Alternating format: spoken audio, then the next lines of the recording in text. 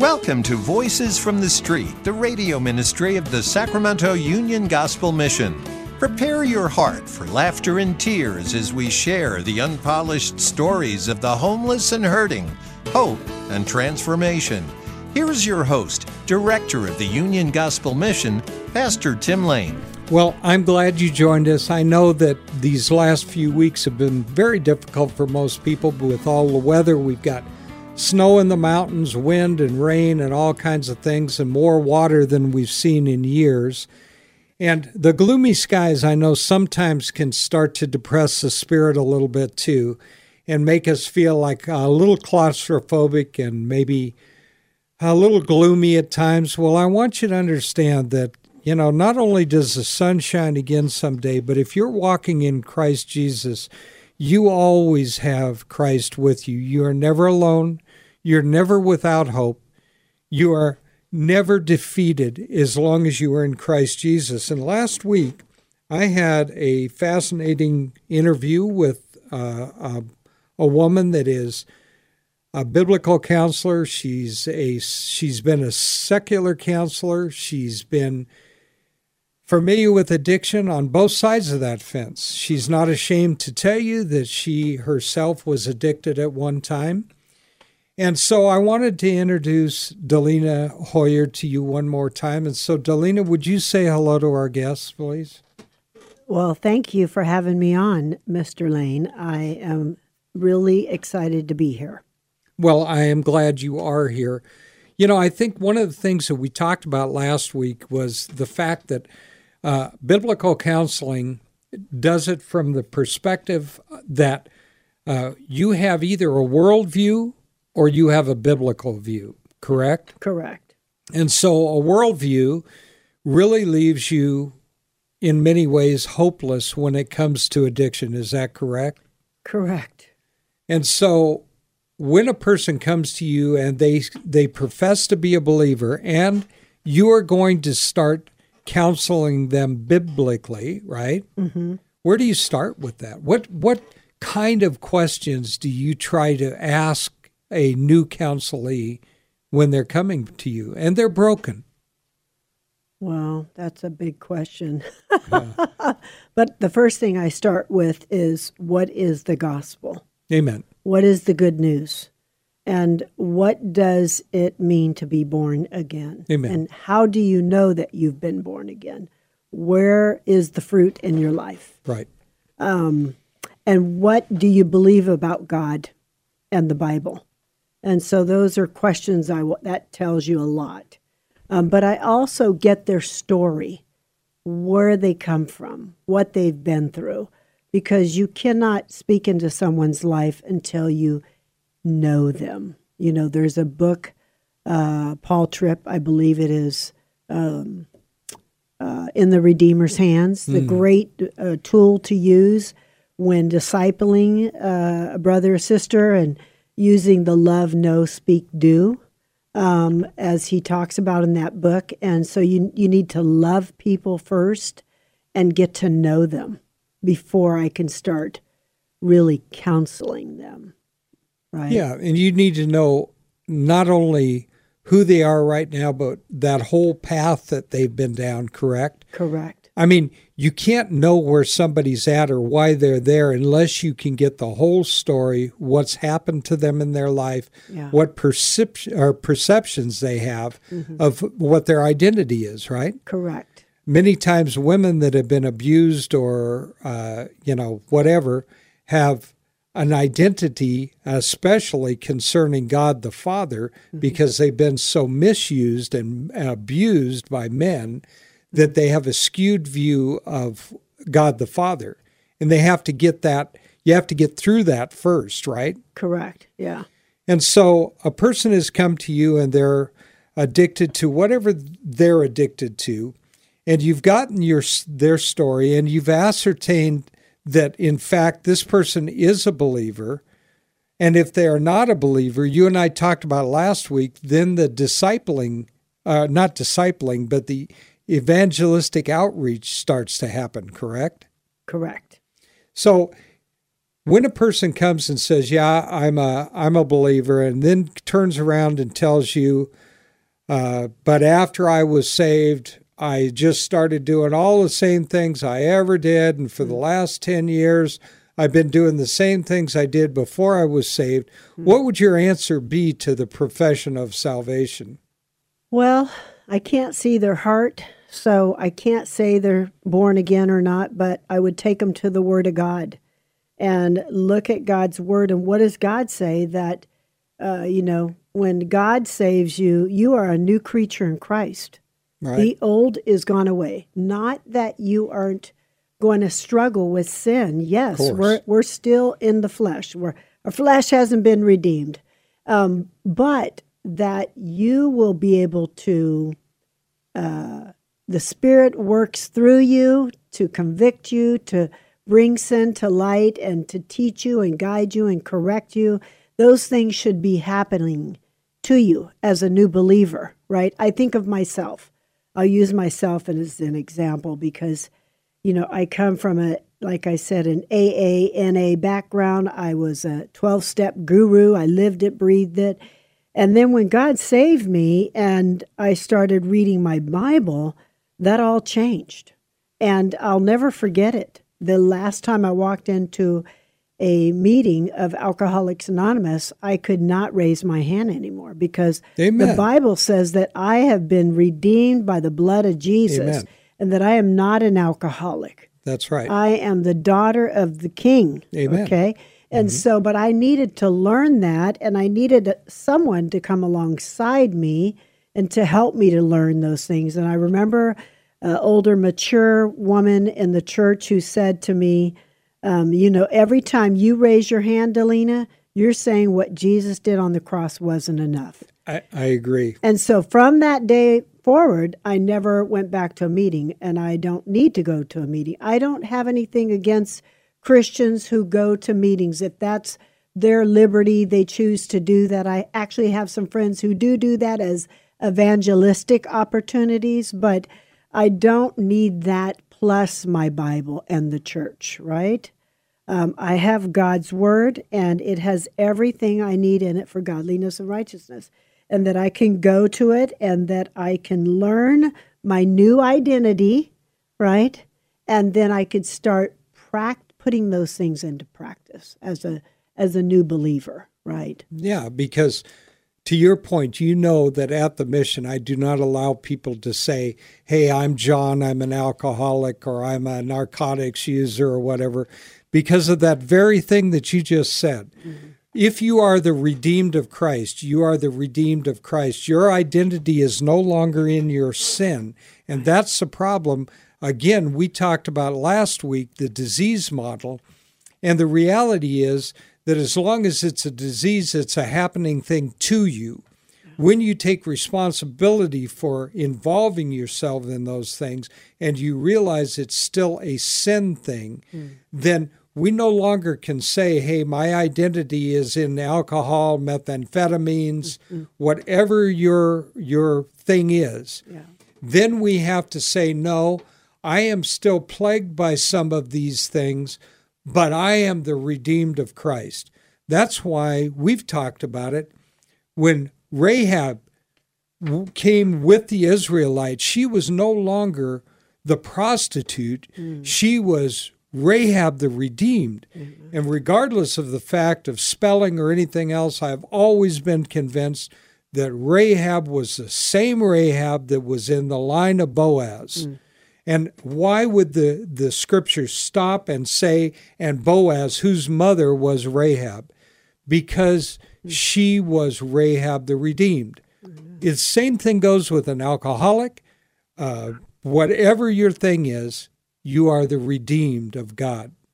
And if you're not the redeemed of God, if you still are held captive and a slave to sin, then you're not in Christ Jesus. Amen. It doesn't mean that a believer can't act like a worldly person at times.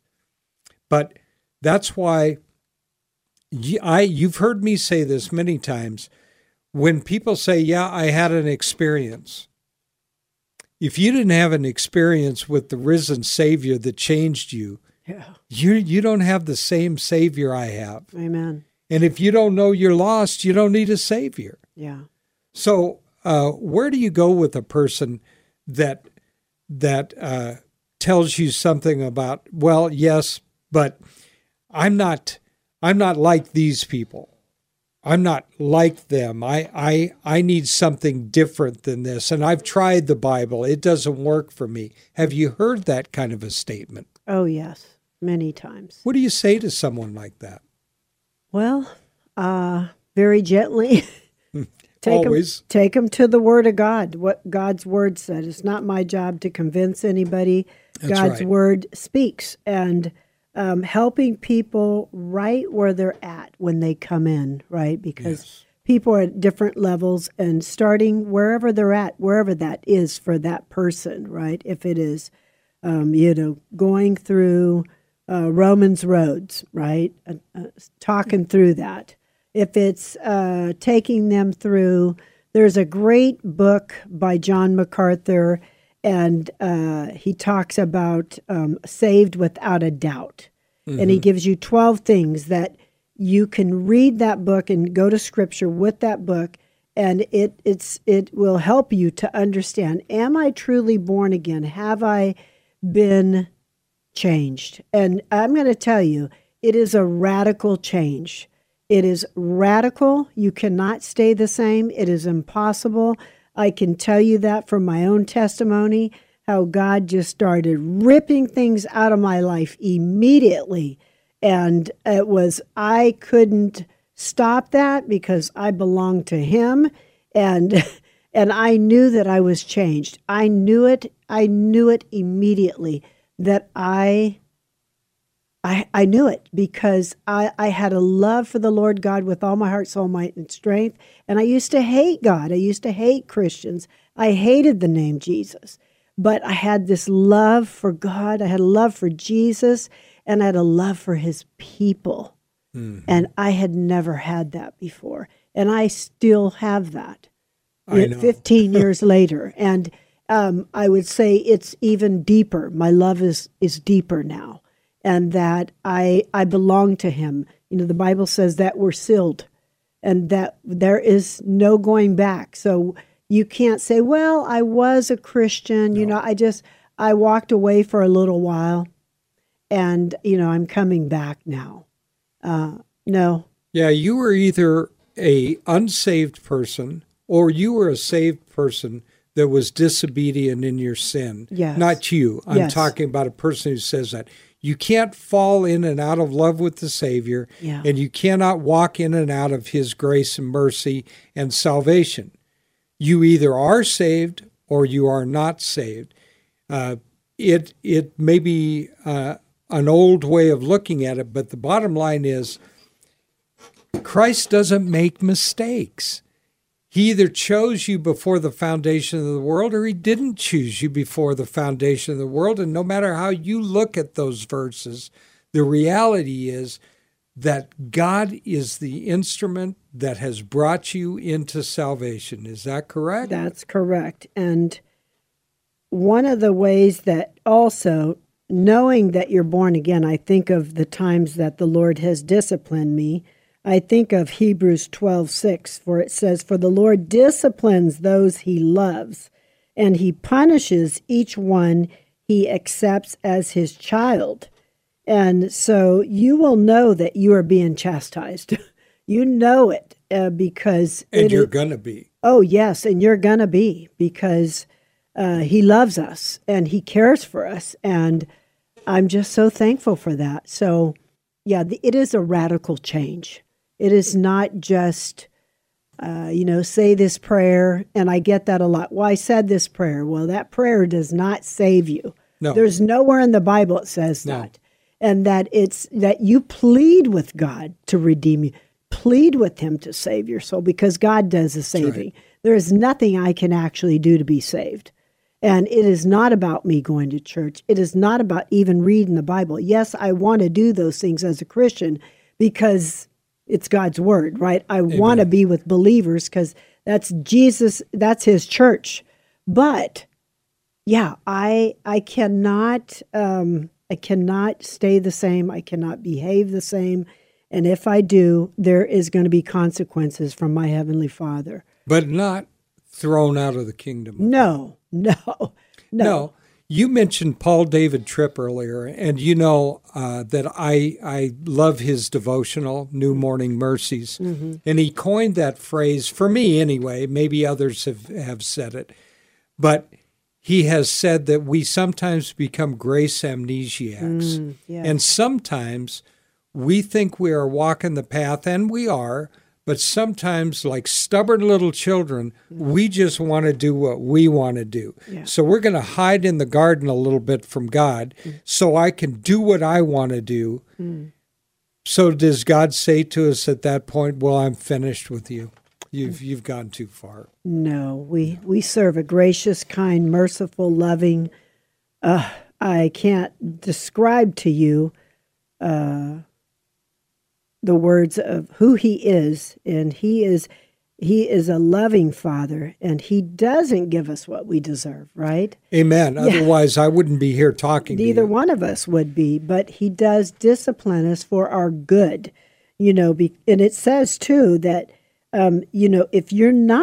if God does not discipline you as he does all of his children, it means that you are illegitimate and are not really his children at all. So if that's not happening in your life, then you should, Paul says, to test yourself to see if you're truly in the faith. Because I think of Matthew when Jesus returns, and he's going to tell a lot of people to get behind me in the church. And that is really sad, that people are, it saddens me that Christians are not more concerned about their walk with the Lord, their spiritual growth. And the lost. And the lost, right? Mm-hmm. And so I would say to people, test yourself to see if you're truly in the faith, because the Word of God says that. Yeah, I mean, as you and I were talking about the other day, I listened to that whole thing about William Tyndale and Rogers and all those guys, and it brought tears to my eyes for several reasons. One, what kind of strength these men have as compared to the things that have happened to me in my life, and it's not even comparable. I mean, they have been through so much, given up so much, and that's why we talk about those 5 solas, that we are saved by grace alone, through faith alone, in Christ alone. And then the great sola scriptura, that everything is by Scripture and everything is to the glory of God.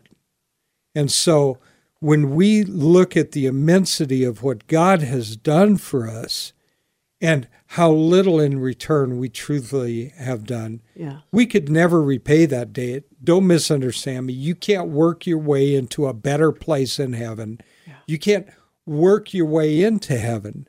You are saved by grace through faith, and this not of yourself. It's a gift of God, lest any man or woman should boast, right? Yes.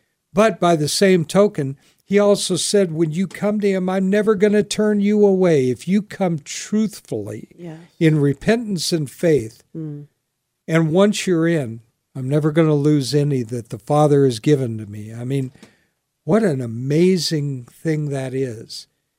And so, I tell people all the time, I know you probably do too, that, you know what? We've been so blessed in some ways in this country that there has been no persecution. And in some ways, it is not a blessing because we have this country and the people in it have just wandered away. And so there is no regard for God on TV or, in most places. Yes. So at any rate, I know that you deal every day with, as we do at the mission, with broken people. Mm-hmm. God able to put those pieces back together? Yes, he has. The thing I really want to say, too, is that I think about before the Lord saved me, that I thought my life was good, Oh, yeah. I was doing good deeds. I had become a foster mother. Which are good deeds. They are. I was helping pass laws and legislation. I thought that if I just stopped drinking and using, and I helped people, that I was good with God. And I thought about, wow, when I walked in that church, I had never heard any good news.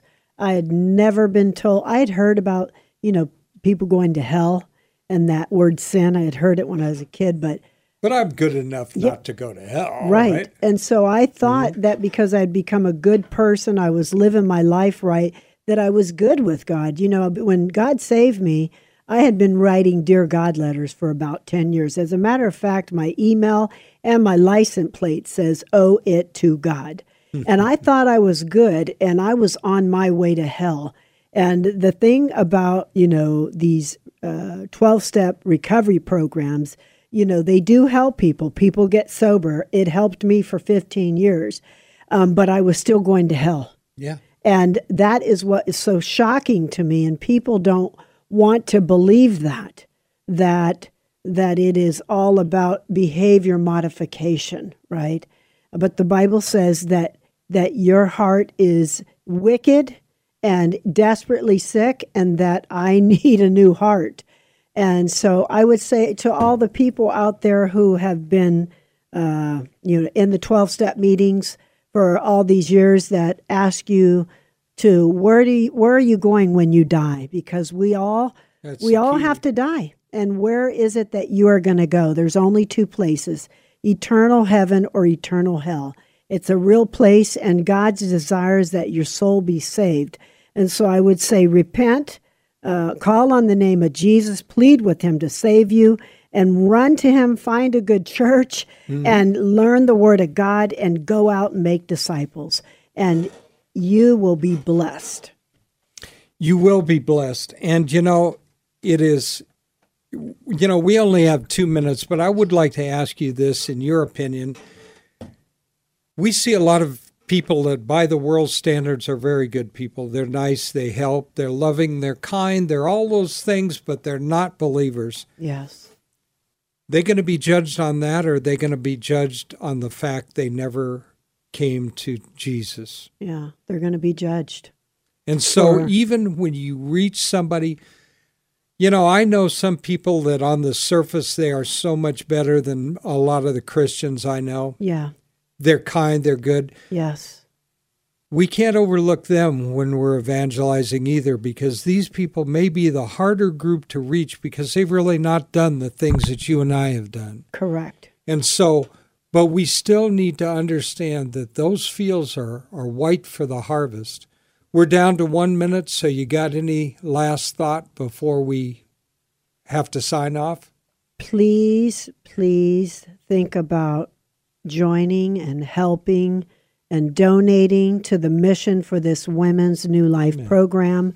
There is such a need. We need a building. We need laborers. And these women are in need of this, the women on the streets. Every time you see a woman on the streets, think about that. And any way that you can help with that project, please, I'm pleading with people to do that. Amen. We're going to have Dellena back on again. And I thank you so much. So as always, my dear friends out there, until we meet again, may God hold you in the palm of his hand.